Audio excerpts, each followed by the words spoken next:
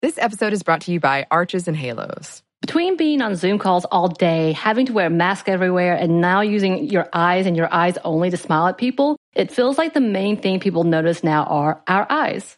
Arches and Halos is our favorite line of brow products that are so easy to find, pick up, and with a few quick steps, you can have the most amazing brows ever. They have an amazing range of products from tweezers, razors, pencils, pomade, mousses, and gels. Find Arches and Halos on your next trip to Target and Walgreens. Arches and Halos, professional brow grooming. Be bold, be you. Xfinity XFi is more than just fast. It's internet that gives you peace of mind security. Because if it's connected, it's protected. Yeah, even your robot vacuum. Can your internet do that? Learn more at xfinity.com/xfi. Welcome to Stuff Mom Never Told You from HowStuffWorks.com.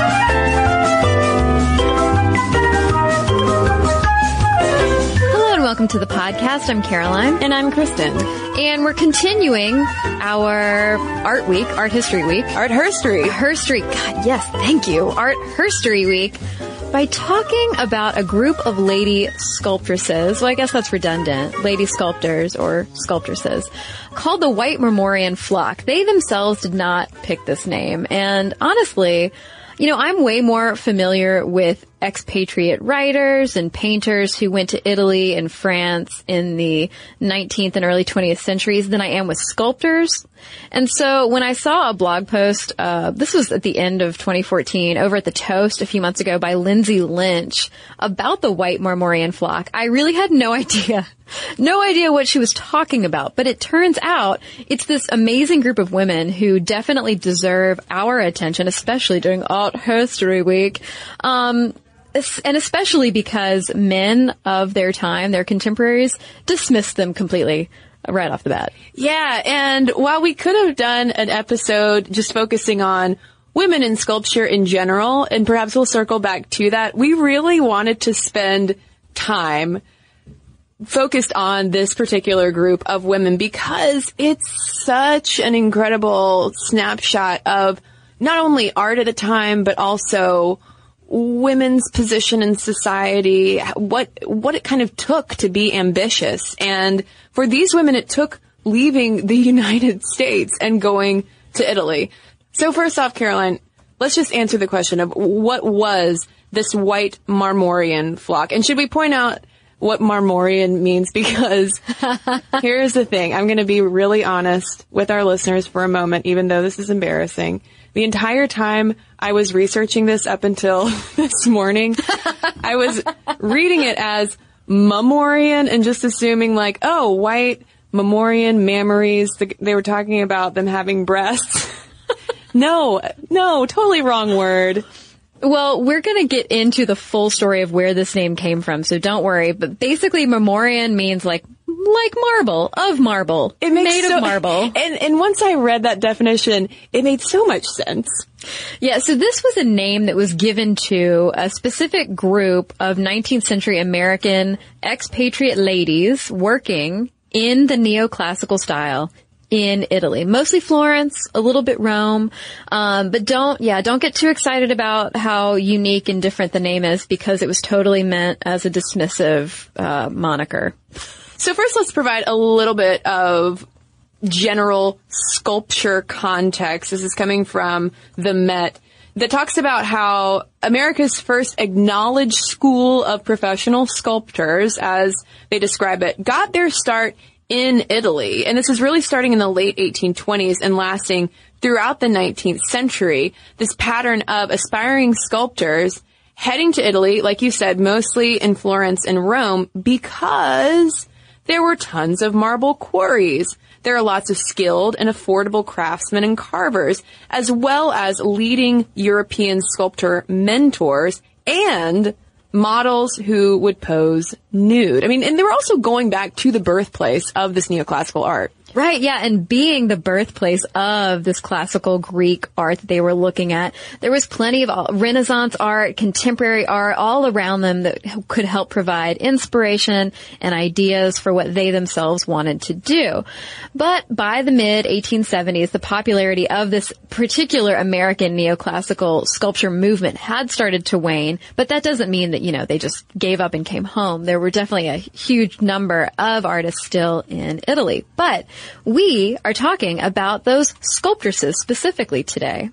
Yeah, that first quote-unquote school of women sculptors arose around this woman, Harriet Goodhue Hosmer, and they took advantage of the same great art and sculpture environment in Italy. And it's also worth noting, too, that these women couldn't just trot down to the Metropolitan Museum of Art and gaze at some sculptures to get inspiration, because those museums didn't exist before the 19th century. So they were like, well, we got to pack up and make it to Italy somehow and follow in the footsteps of Harriet. Right, and some of these women include Edmonia Lewis, Emma Stebbins, Louise Lander, Anne Whitney, Margaret Foley, Florence Freeman, and Vinnie Ream. And while, of course, there were more women, both in sculpture and painting, these are some of the big names that come up again and again when you talk about this specific group of women.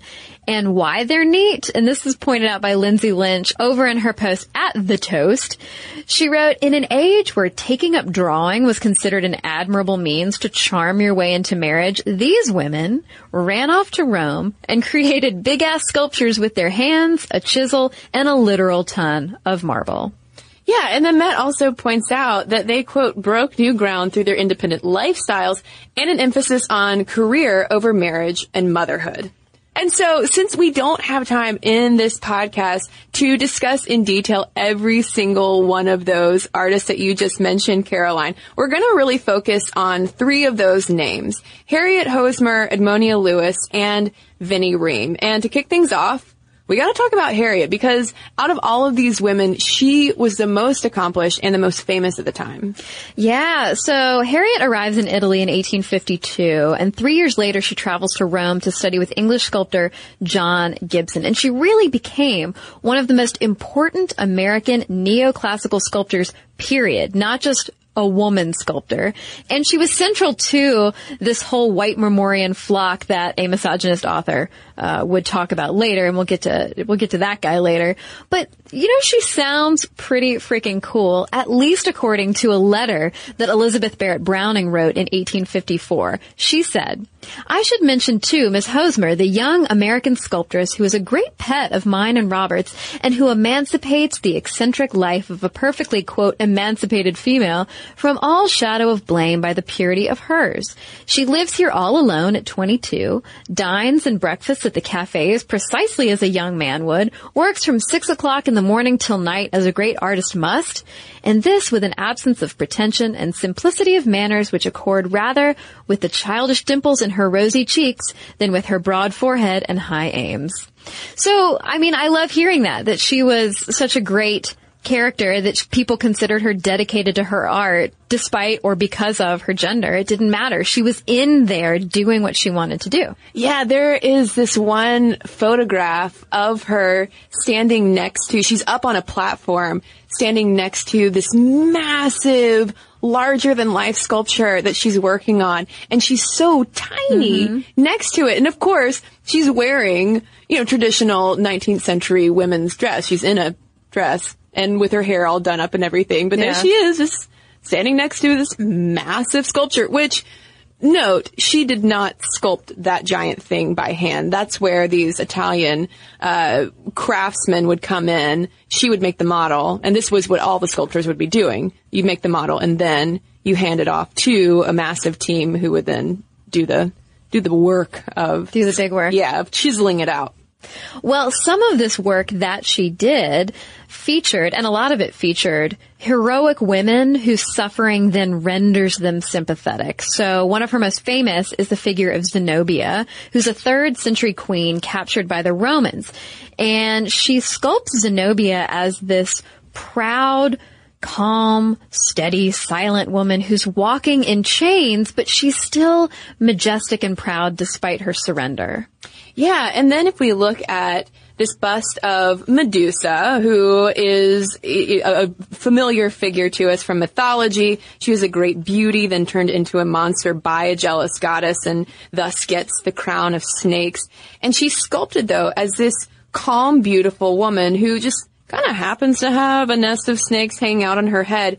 And in a post over at the Hood Museum, where this bust is housed, they talk about how there is this neoclassical restraint in the piece, as is common for that kind of artwork at the time, but also an uncommon emotionality and expressiveness in this bust through her parted lips and also the pose of her head. And they suggest that she's beautiful but hideous at the same time because of the snakes, and perhaps this was Hosmer's commentary on perceptions toward women at the time, of that double bind between the beautiful and what would be deemed hideous. And you could see that too with Zenobia in chains. Hello. I mean, women still didn't have the boat. Talk about some chains. Well, that's right. And I mean, entire papers have been written about our next statue, which is Beatrice Cenci. And this was a 16th century woman condemned to death for killing the father who had raped her.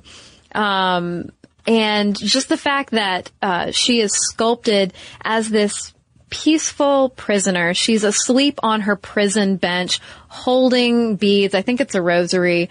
She's about to be put to death for this horrible crime. And just sort of that duality of extreme violence and pain with this peaceful image of a woman who it's almost like she's done the right thing, and she knows she's done the right thing. She did what she had to do, but she's going to be put to death for it. Yeah, if you were to see this sculpture out of context, like not knowing the backstory, you would have no idea the kind of violence in the background that's going on. And she was a feminist, not surprisingly, who did support the suffragist cause. And people around her often noted her, quote, unconventional behavior, not just the fact that she was such a prestigious sculptor at the time, but she also, I mean, the very fact that, for instance, Beatrice Cenci was done on commission and she was making money, actively seeking out patrons to make money for her work, was considered, I mean, rather unladylike. But this was a woman who was also raised by her father. Her mother and I think her sister or other siblings had died. So she was raised by her father to be super active and outdoorsy. He had her climbing trees. He had her riding horses and learning how to be sort of a person outside of the house. And so a lot of people commented on that. British artist Frederick Leighton said, Hosmer is the queerest, best-natured little chap possible. And echoing that, feminist Bessie Rayner Park said she's the funniest little creature, not at all coarse, rough, or slangy, but like a little boy. And that's what you see over and over again. People who talk about Hosmer essentially call her like a little chap. She's like a guy. She's like a little boy, a jokey little, tomboy running around, making art, riding horses, enjoying the outdoors. Becoming one of the best American neoclassical sculptors of the time. No big deal. No big deal. But, people also hone in on her sexuality, too. This was a woman who was able to, once she moved over to Florence and Rome, live more openly. And a lot of her letters of the time reflect that. And she referred to one of her romantic partners as her wife, and she called herself another romantic partner's hubby. I think this was something that a lot of the women, and men too, who went to Europe during this time experienced. It was more of an open lifestyle. You were away from that oppressive feeling in America. Well, next we're going to talk about Edmonia Lewis, whose birth name significantly was Wildfire. And there's not a ton of scholarship out there about her, but she's a really important figure because she's often cited as the first professional African-American female sculptor who also ended up heading over to Italy where her work flourished. Yeah, and it is important to mention her because even though there isn't a ton of stuff out there about her life, and her early years and her later years are sort of in obscurity, This whole white Marmorean flock was definitely not literally white. She was a major part of this movement. And she is both of African and Native American descent, something that really played into her sculpture as well. And so Lewis studied at Oberlin thanks to financial support from her brother and trained to be a teacher. And her brother was really encouraging of her education. He basically said, this is how you're going to live a life that isn't basically in a shack. You are going to make something of yourself. But during her time at Oberlin, she was actually accused of poisoning 2 of her classmates. And this fact of her life almost is as well known as her sculpture, unfortunately. And she was captured and beaten by a white mob, but the charges against her were eventually dropped. And it's after this point that she moves to Boston and encounters the abolitionist community. Yeah, and it's there that she befriends sculptor Edward Brackett, who ends up becoming her teacher. And she starts earning some small commercial success thanks to busts of people like William Lloyd Garrison, notable abolitionists of the time, as well as John Brown. But there's kind of an icky side to this as well, because abolitionists, for all of their great intentions, obviously, still used her as an example of what African Americans could be capable of if given the chance.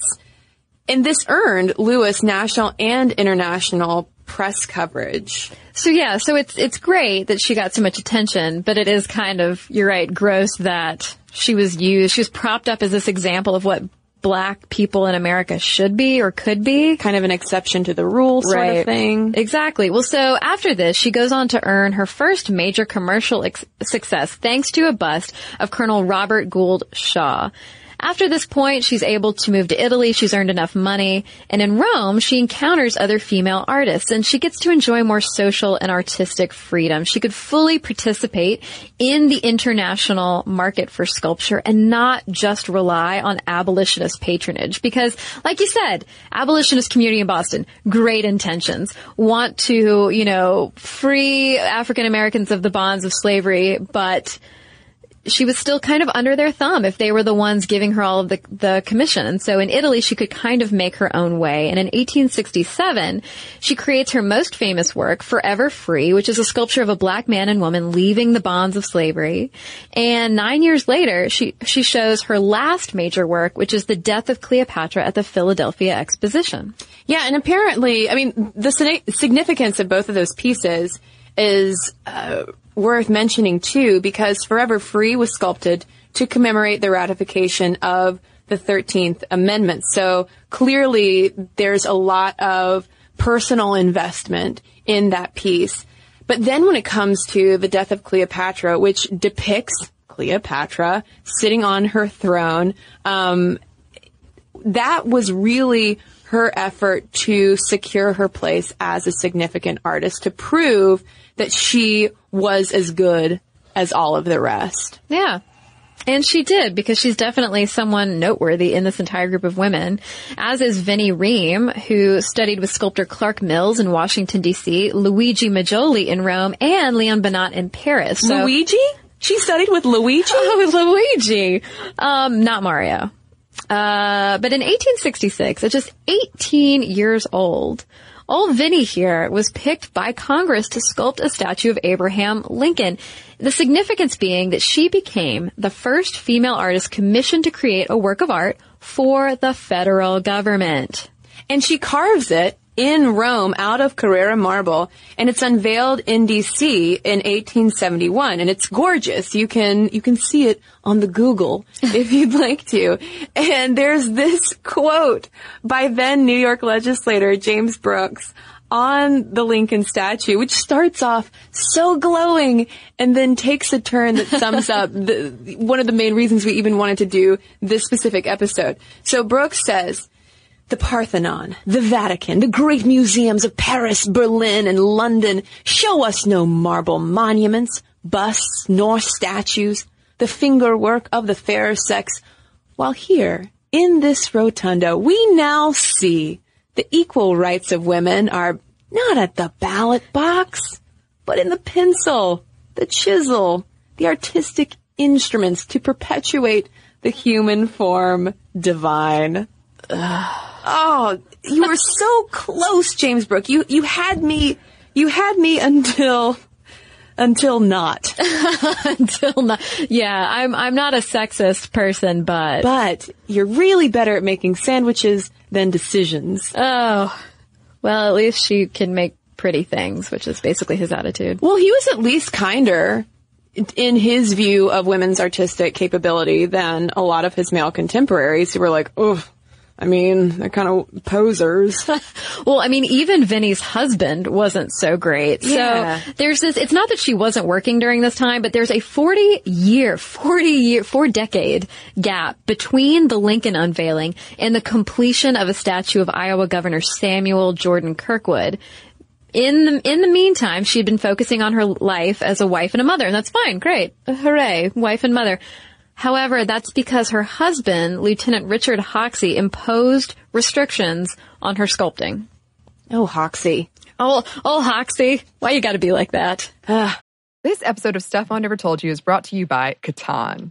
This summer looks a lot different than most. We're staying at home for the most part, and many events we usually look forward to are canceled. We find ourselves looking for new activities to enjoy at home. Catan is a board game for 3 to 4 players, ages 10 and up. Although many younger kids can play with initial adult guidance, it's a great way to keep families engaged and off screens, even if it is just for a little while. And those opportunities are hard to come by. Unlike the roll your dice, move your mice games, this is a little different. What are your experiences? The first time I played Catan was at our office game night, and it was so fun. It was quick to pick up. It was easy. It was social. We made it really competitive because we're a competitive group, but you don't have to. And what I thought was just going to be a short game among friends turned into an epic game night that we shall remember forever. Hours we played, hours. And yes, I lost, but I had fun. You had fun. Well, obviously it keeps you really social. And like you said, it is really easy to pick up, which is really nice right now. This year is the 25th anniversary of Catan. Get Catan at catanshop.com/mom. Listeners of the podcast get 10% off the original base game Catan by using the promo code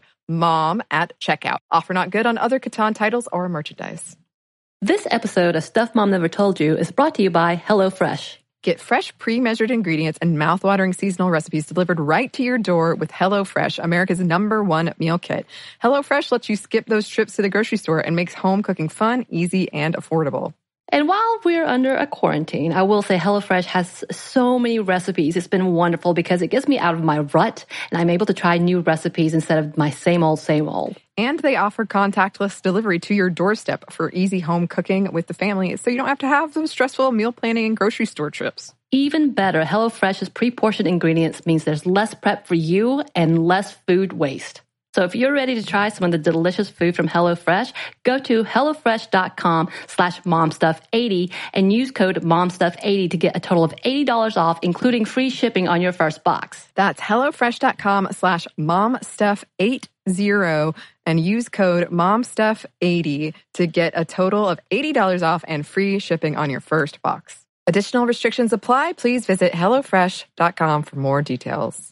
Well, now that we've spotlighted these 3 important women, we want to kind of go back now and talk about how this supposed flock came to be associated together and how that fits into the broader culture regarding women and artistic ambition at the time. Okay, so we named some names for you. We talked a little bit about the history behind women traveling to Europe to become artists, sculptors in particular. And now we want to talk about how these women even came together. I mean, obviously they're individuals. Obviously this was not like a sculpting sorority. You know, they had different interests and paths in life, but they also had a lot in common in terms of what drew them to Italy and what kept them there. And this is coming from a paper by Sarah Foose Parrott called Networking in Italy, Charlotte Cushman and the White Marmorean Flock. And so Charlotte Cushman was one of America's first big-name actresses, if not the first American big-name actress. And she attracted a ton of female artists, not just sculptors, writers and painters too, to Italy in the 1850s through the 1870s. So in 1852, Cushman first travels to Rome with Harriet Hosmer, and she ended up connecting Hosmer with potential patrons and helped her out of a bunch of money trouble. The awkward part being that Cushman's romantic partner would temporarily leave her for Hosmer in 1854. But romantic things aside, Cushman had a lot to do with helping and supporting a lot of the sculptors and artists around her. Yeah, she flexed her muscle constantly to advocate on behalf of sculptress and partner Emma Stebbins, for instance. And so we have her to thank for the Bethesda fountain in New York Central Park that Stebbins sculpted. And she also kept in touch with sculptor Florence Freeman's dubious mother via letters to ease her mind about Freeman being in Italy. And she also organized a group purchase of one of Edmonia Lewis's sculptures to help keep her working. And when I was reading about Charlotte Cushman and her hardcore advocacy for women, supporting women specifically, I thought about our Shine Theory podcast. I thought about Lean In. I mean, this was really, she was kind of the original Sheryl Sandberg with this old school Lean In group, just being really focused, singularly focused on promoting other female artists' work and pulling strings abroad to wealthy patrons saying, hey, okay, listen, I'm Charlotte Cushman. I'm a really big deal. I know this sculptor. You should buy one of her pieces to put in your mansion. Why don't you do it? And they'd be like, oh, that's a wonderful idea. You're Charlotte Cushman. Well, yeah, I mean, she's like Lean In with a little bit of romantic drama in there as well, from time to time. She was also kind of in love with a lot of these women. also they just kind of came and went too, to some degree. I mean, Charlotte Cushman she was in a pretty plum position, it seemed like, at the time. She was. Well, what Parrott points out is that Cushman was evidence that ambitious, artistic women didn't have to sacrifice happiness and fulfillment in the domestic sphere in favor of a career. And, Charlotte Cushman is this masculine figure who'd never married, and she maintained a quote-unquote cherished celibacy, wink, wink, nudge, nudge. But so instead of having to sacrifice one for the other, she says, we should band together. And she encouraged them to do this so that they could take on tasks for one another that were traditionally delegated to men to do. So, hey, if you are out working all night, I'll cook dinner for all of us. Or if you're doing this, I'll help, purchase supplies. And this really was not an unusual setup, romantic relationships or not. This is something that Vivian Green-Fried, a Vanderbilt art history professor, wrote about in looking at the relationships of these women. She said 19th century white middle-class women often form their own gendered communities out of necessity in a world comprising discrete male and female spheres, composing a closed and intimate female world in which a young girl like Hosmer grew toward womanhood under the tutelage of an older woman like Cushman. But what was so interesting to me, too, about Cushman was that I would have assumed that she would have been this threatening figure to socialites at the time because she was living such kind of a transgressive kind of life. But it was just the opposite. She was so beloved for the fact that she legitimated a lot of American theatrical work at the time by becoming that first big-name stage actress, because previously only British theater was considered true theater.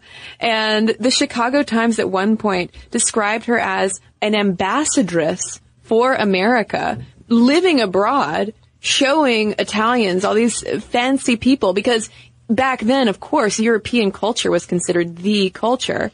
And so they were like, oh, well, it's great that we have Cushman over here, kind of repping us, right, to show that, hey, Americans, we aren't so bad. No, I thought the exact same thing when I was reading that paper about Cushman. I was just waiting for the whole thing of and everybody in America hated her too because she lived an alternative lifestyle. But yeah, it was exactly the opposite. People were so excited that we had women like Cushman and Harriet Hosmer kind of, like you said, repping for us, that to show that, hey, we have culture too. We can provide high quality entertainment, art, and culture.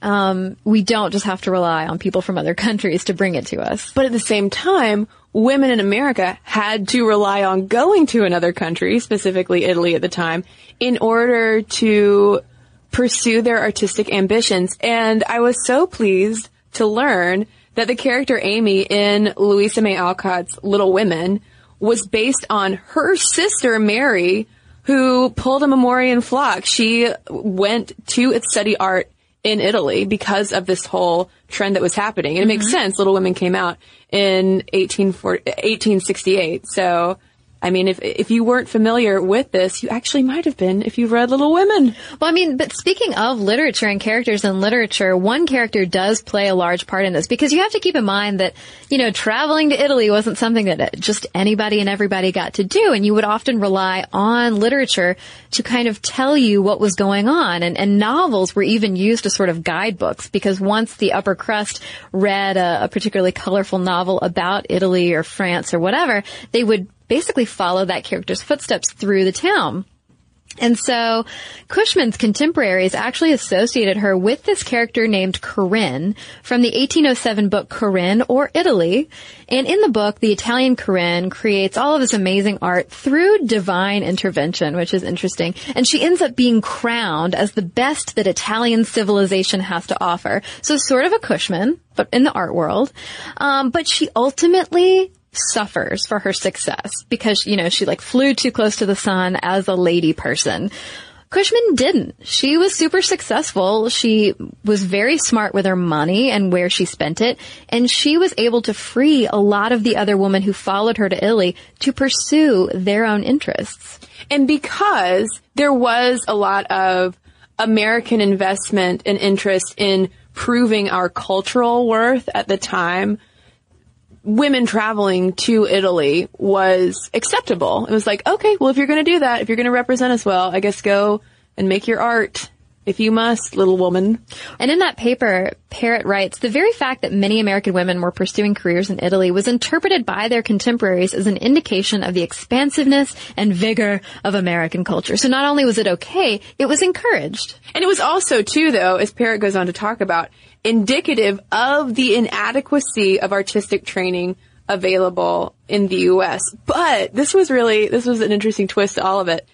We still believed that the character of American womanhood was superior to any other. So there was kind of this our girls versus their girls thing going on between America and Italy, where we were like, okay, you guys have all of this cultural superiority, yes, but we have superior women. So if we send them over and then we combine the two, we win big time. Yeah, it's a little bit of like Rock'em Sock'em Art World edition.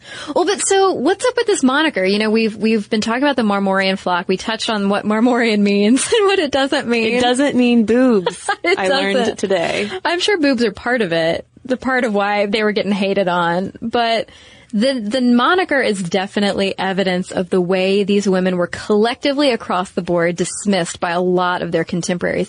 And it starts with Scarlet Letter author Nathaniel Hawthorne. So Hawthorne goes over to Italy with his wife, who herself is a painter. And based on his experiences there, he writes the novel A Marble Fawn in 1859, and that's based on his encounters with people including Hosmer, Lander, and fellow sculptor William Wetmore Story, who sounds like a wet blanket to play off of his middle name. But it's this romanticized view of Americans seeking artistic training abroad, and the plot involves female characters living outside of social norms. Gasp! But he based his innocent character Hilda on Hosmer, interestingly, and the male protagonist Kenyon on Story. And these characters in the book fall in love eventually. But in real life, that was not so much the case. Yeah, A, because Hosmer was likely a lesbian. Right. And B, Story in real life pretty much dismissed her, but it's kind of clear in the way that he does this that he's just completely intimidated by her talent. So at one point he writes, Miss Hosmer is also, to say the word, very willful and too independent by half, and is mixed up with a set whom I do not like, and I can therefore do very little for her. And he goes on to say she may or may not have inventive powers as an artist, but if she have, will not she be the first woman? I wanted to throw my laptop out a window when I read that. I know, what a jerk. So, would she not be the first woman? Ooh, Story, fighting words. But yeah, he describes Hosmer as one of the emancipated females who dwell there in heavenly unity. Which sounds amazing, P.S. Seriously. And continuing that theme, he wrote that she would have the Romans know that a Yankee girl can do anything she pleases, walk alone, ride her horse alone, and laugh at their rules. Again, sounds amazing. Yeah, so she can walk? And ride a horse. That's so great. By herself. And but not even side saddle. Not only is there that tone of insecurity, but there's also a little bit of tone of like, I'm trying to save her from these lesbians and she just will not come away with me.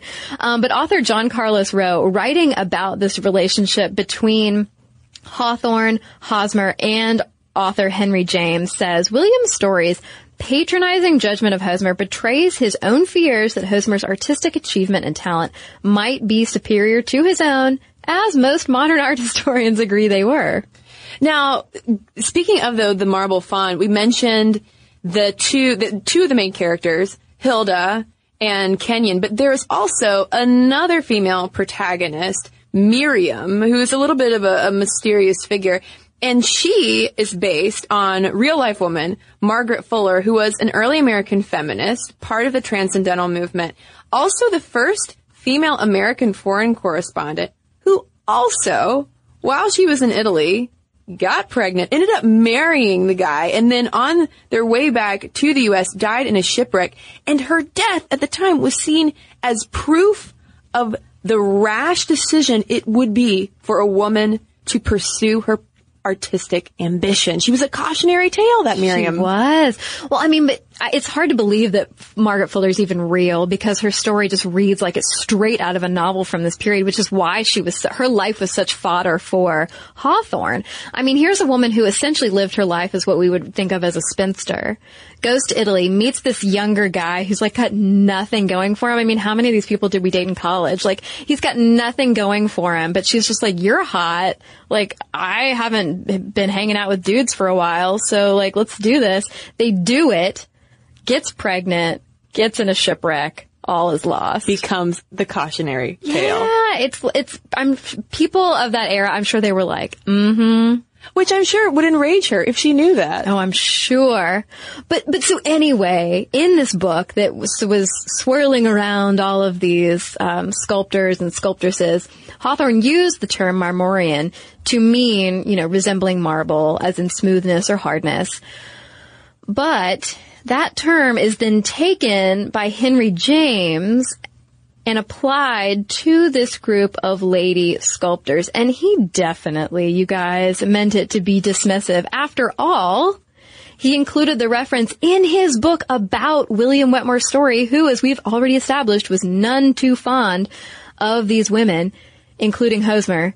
And after all, she is the only lady sculptor that James mentions in his book by name. Yeah, so the whole white Marmorean flock thing comes from this passage in Henry James's book that goes like this. Story's Hattie is, of course, Miss Harriet Hosmer, the most eminent member of that strange sisterhood of American lady sculptors who at one time settled upon the Seven Hills in a white Marmorean flock. Their rise, their prosperity, their subsistence are in presence of some of the widely scattered monuments of their reign, things likely to lead us into bypaths, queer and crooked. So just all sorts of like really awesome things to say about women. But yeah, he's dismissing these women as birds. Yeah.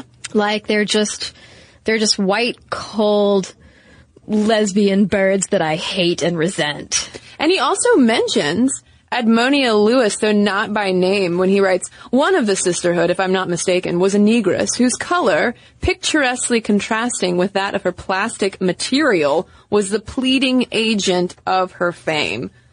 Yeah, and if you keep in mind that Henry James, was not too fond of women in general who weren't inside the home. I mean, in other books of his, he drew these unspoken parallels between female copyists, the women who would, for instance, go to museums or galleries and paint what they saw, and prostitutes.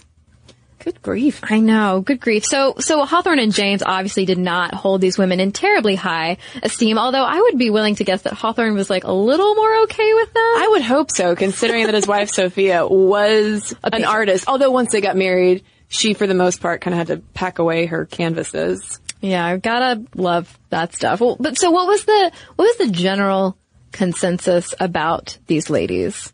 Well, like you said, that they were one monolithic group. They were kind of lumped together rather than being seen as individuals with individual talent. And a lot of the articles also focused on personalities, appearance, and a lot of articles also focused on personalities, appearances, behaviors, rather than their work, which is something that we still see so often today in profiles of accomplished women. Yeah, big time.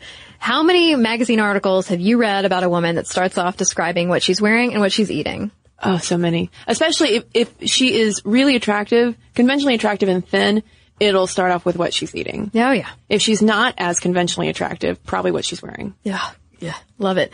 Well, so in 1866, freelance correspondent Henry Refford, reporting back on this Marmorean flock, departs from the bird reference and describes them as a fair constellation of 12 stars of greater or lesser magnitude who shed their soft and humanizing influence on a profession which has done so much for the refinement and civilization of man. I mean, that doesn't sound so condescending, but it is still, I mean, it's limited, obviously. They're this discrete constellation of 12 stars, and that's it. Yeah. Yeah, why go into it any further? And we could also say that about American writer and art critic Henry Tuckerman, who in his 600-page volume about art dedicated just 5 pages to all of these American female sculptors. His take? That the public appreciation of their art seemed to come from, quote, national deference to and sympathy with the sex, and from, quote, a lack of understanding about art in general. So basically, if you appear to appreciate any of the sculptures that are being created by these women, you are probably just feeling a little bad for them because they're women and how nice for them that they're struggling. Or you just don't get art. And I want to give him just a tiny pass because his 600-page volume was coming out in 1867, but still Tuckerman. Pretty, and he was also too living in Italy, so he was right in the midst of this and still thumbed his nose at these transgressive women, as they were often considered by the wealthy travelers who would go through these Italian routes to see all of these studios and the other sites abroad, who would always want to look into these Marmorean flock studios to see, like, well, what does it even look like for a woman to be working like this? Yeah, because, I mentioned earlier that a lot of the novels of the era were used almost as travel guides, and this was also true for Hawthorne's The Marble Faun, that he described so intricately all of these different sites and artworks and people in his book that when American tourists would come to Italy, they would either have in hand or purchase a copy of his book that had places where you could insert postcards and pictures when you went to the exact same spot. Oh my God, it's like the Eat, Pray, Love tour. It is. It is.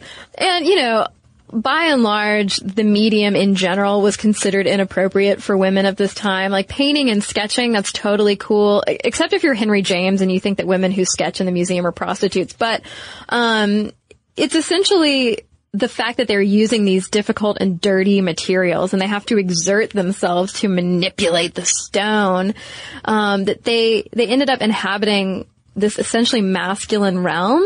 And this made a lot of the artist contemporaries uneasy. Yeah, there was a lot of scandal actually that broke out, for instance, around Hosmer's Zenobia sculpture, because it received all of this critical acclaim, but then there was this backlash among some people who said, well, she has all of these Italian workmen who are doing the chiseling for her, which was the case for male sculptors at the time as well. There was a lot of resistance just to even allowing women to succeed in this field. Right, exactly. Because after all, you mentioned the commission thing earlier. It was totally unfeminine for women to try to pursue a commission. But the artists a lot of them did work to counter this whole negative perception by portraying themselves as that whole ambassador to Europe thing. Ambassadoress? Yes, the ambassadoress. Like, no, we're not trying to further our own careers. We're just trying to be ambassadors to America. We're women. We're communal minded. And we too have to mention that there was probably some latent homophobia going on as well, because a lot of these women were living in kind of lesbian arrangements. The euphemism for it at the time was a Boston marriage, which was really exemplified by Anne Whitney, who was a sculptor at the time. She was older and not as successful as a Harriet Hosmer, for instance, but she and her partner, Adeline Manning, lived in a quote-unquote Boston marriage for decades. And when Manning died, or I guess so Manning died first, then Whitney died, and they were supposed to be buried next to each other as well, and kind of had to fight for that. Well, Manning's family ended up, making sure that happened, that they were buried together. They were partners. Well, yeah, and so, I mean, not only were these women living outside the normal bounds of matrimony and motherhood, but they were also pursuing careers and living in these situations with other women, which, sometimes they were so-called Boston marriages, and sometimes they were all just living together to do what Cushman envisioned and sort of support one another. And, the reports that came back of these women living together in a spinster-like fashion were always okay. It's always okay if they're just older women who never married and they're spinsters, and that's fine. Even those romantic friendships that we've talked before, especially in our episode on women's colleges, that was still okay. But once you were actually referring to another woman as your wife, or saying that you were her hubby in Hosmer's case, and actually displaying any public displays of affection or actual sexual desires, that was not okay. And so this group was just sort of a microcosm of everything that made people so uncomfortable at the time, especially with women. But I do think that we women today have a lot that we can learn from this group of artists that I don't feel like we can call a white Marmorean flock, because it was a dismissive term for them at the time. Because, they really dug their heels in and got so into the concept of the importance of networking, supporting each other, not allowing jealousy to get in the way of each other's ambition and career achievements. It's really inspirational in a lot of ways. It is inspirational, and I'd love to sculpt something, but I just never took that class. Caroline, you still can. Not too late. Get a ticket to Italy, pick up a copy of the Marble Faun, and go. I know, I need to. I'll be your patron. Oh, thanks. I have no money, but I'll be your spiritual patron. Thanks. Okay. This episode is brought to you by Chinet. The Chinet brand provides premium disposable tableware to celebrate moments of togetherness. Yes, and right now that is more important than ever, especially when we're all apart. So recently I had a group and we had a socially distanced barbecue where the host drew out circles and chalk that were 6 feet apart. And everyone showed up with their own chairs and beverages. And it was really convenient to have disposable products. And we just had a lovely conversation. It was really fun. Yeah. And with the disposable products, I know that the Chinet brand provides durable and trusted products, which I have used before, that let you enjoy every moment of the get-togethers and traditional or now not. And there are classic white products that can work for any gathering, or cut crystal plates and cups when you want to make something a little extra special. Disposable tableware keeps things simple and cleanup easy. Chinet products are available wherever you buy groceries, including delivery or pickup. This episode is brought to you by Quip. When's the last time you got rewarded for brushing your teeth? With Quip's new smart electric toothbrush, good habits can earn you great perks like free products, gift cards, and more. The Quip Smart Brush for adults and kids connects to the Quip app with Bluetooth, so you can track when you're brushing, get tips, you can earn points, and you can redeem those points for rewards. Already have a Quip? Upgrade it with a smart motor and keep the features you know and love. And beyond the brush, Quip has everything you need to build a complete routine. Eco-friendly solar battery charger to power your Quip with sunshine, and the refresh bag to bring you good oral care habits everywhere you go. Plus, you can get brush head, toothpaste, and floss refills delivered from $5, and shipping is free. How smart is that? Start getting rewards for brushing your teeth today and go to getquip.com/stuffmom right now to get your first refill free. That is your first refill free at getquip.com/stuffmom. Spelled GETQUIP.com/stuffmom. Quip. Better oral health made simple and rewarding.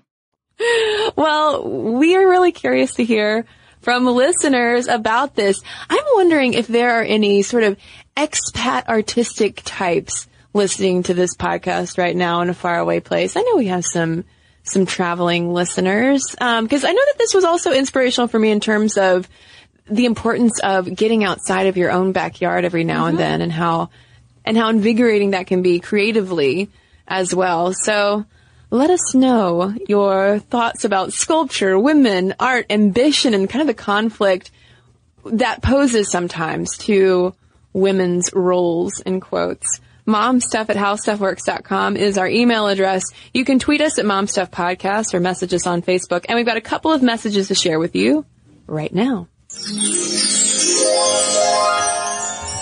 I have a letter here from Katie about our slut-shaming episode. She says, "While I don't have a grand scheme to rid our culture of slut-shaming, I do have an anecdote that y'all might find interesting. When Rush Limbaugh made his infamous slut comments about Sandra Fluke and birth control, I happened to be a recent college grad working in the D.C. office of a female Republican senator, and I was one of the 3 people who answered most of the phone calls. After the Sandra Fluke comments, we received some of the most hate-filled, verbally abusive phone calls I have ever heard. People called in from all over the country to call us the senator's whores, sluts, and 1,000 other things that I'd rather not relay. While it was office policy that we could hang up on any verbally abusive caller, after 8 hours of hundreds of abusive calls, and they were pretty much constant for days after those comments, we were all pretty shell-shocked. Even now, 3 years later, it's one of the worst working weeks I've ever had. No one in our office supported Rush Limbaugh's comments, including the senator, but so much ire was taken out on us.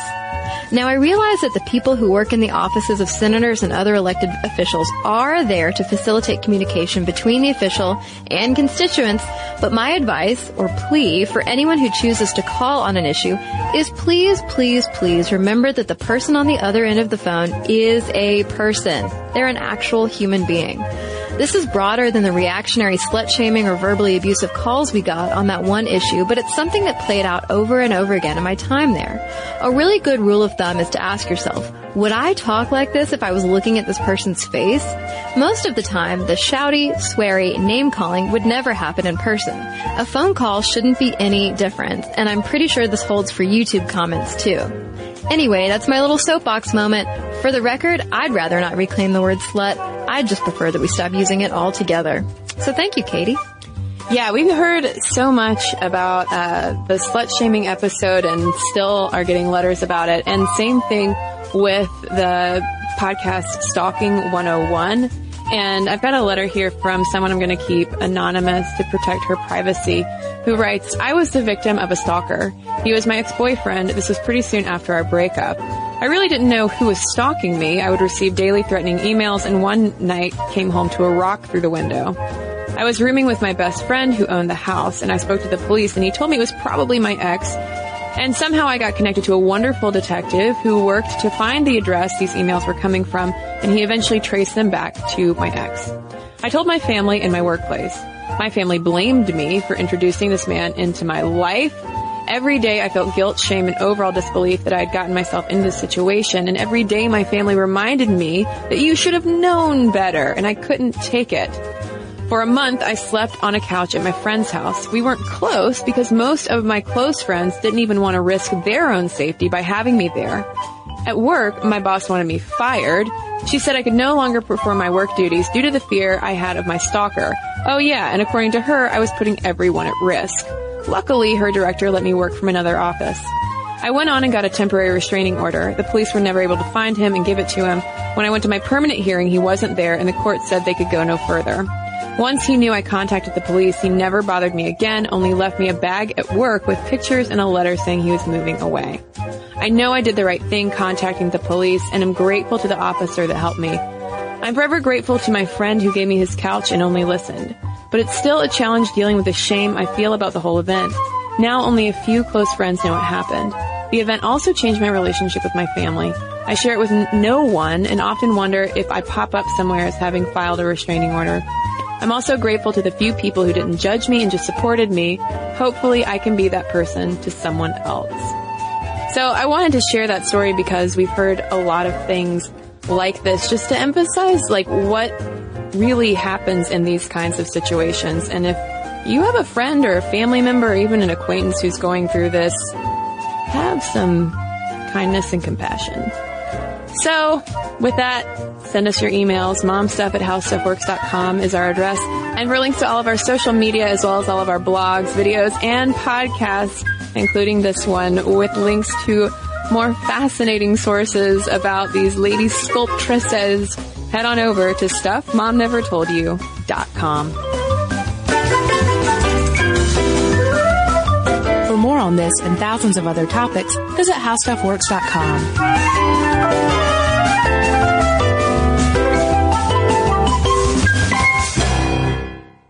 Hi, I'm Amy Nelson. And I'm Sam Edis. We're the hosts of iHeart's newest podcast, What's Her Story with Sam and Amy. We both have our own businesses, and between us, we have 7 children. And since the moment we met, we've been sharing our stories with each other. The thing is, we all know the stories of industry titans like Bezos and Jobs, but the stories of women, they remain incomplete. We ask questions no one else even touches. We are not afraid to get personal. So listen to What's Her Story with Sam and Amy on the iHeartRadio app, Apple Podcasts, or wherever you listen to podcasts. Dear Young Rocker Season 2 is a raw, honest, strange, and entertaining story about finding yourself in your early 20s and a lifelong relationship with music. It's hosted by me, Chelsea Urson, and is executive produced by Jake Brennan of Disgraceland. Dear Young Rocker comes to you from Double Elvis Productions and iHeartRadio. Listen to Dear Young Rocker on the iHeartRadio app, Apple Podcasts, or wherever you get your podcasts.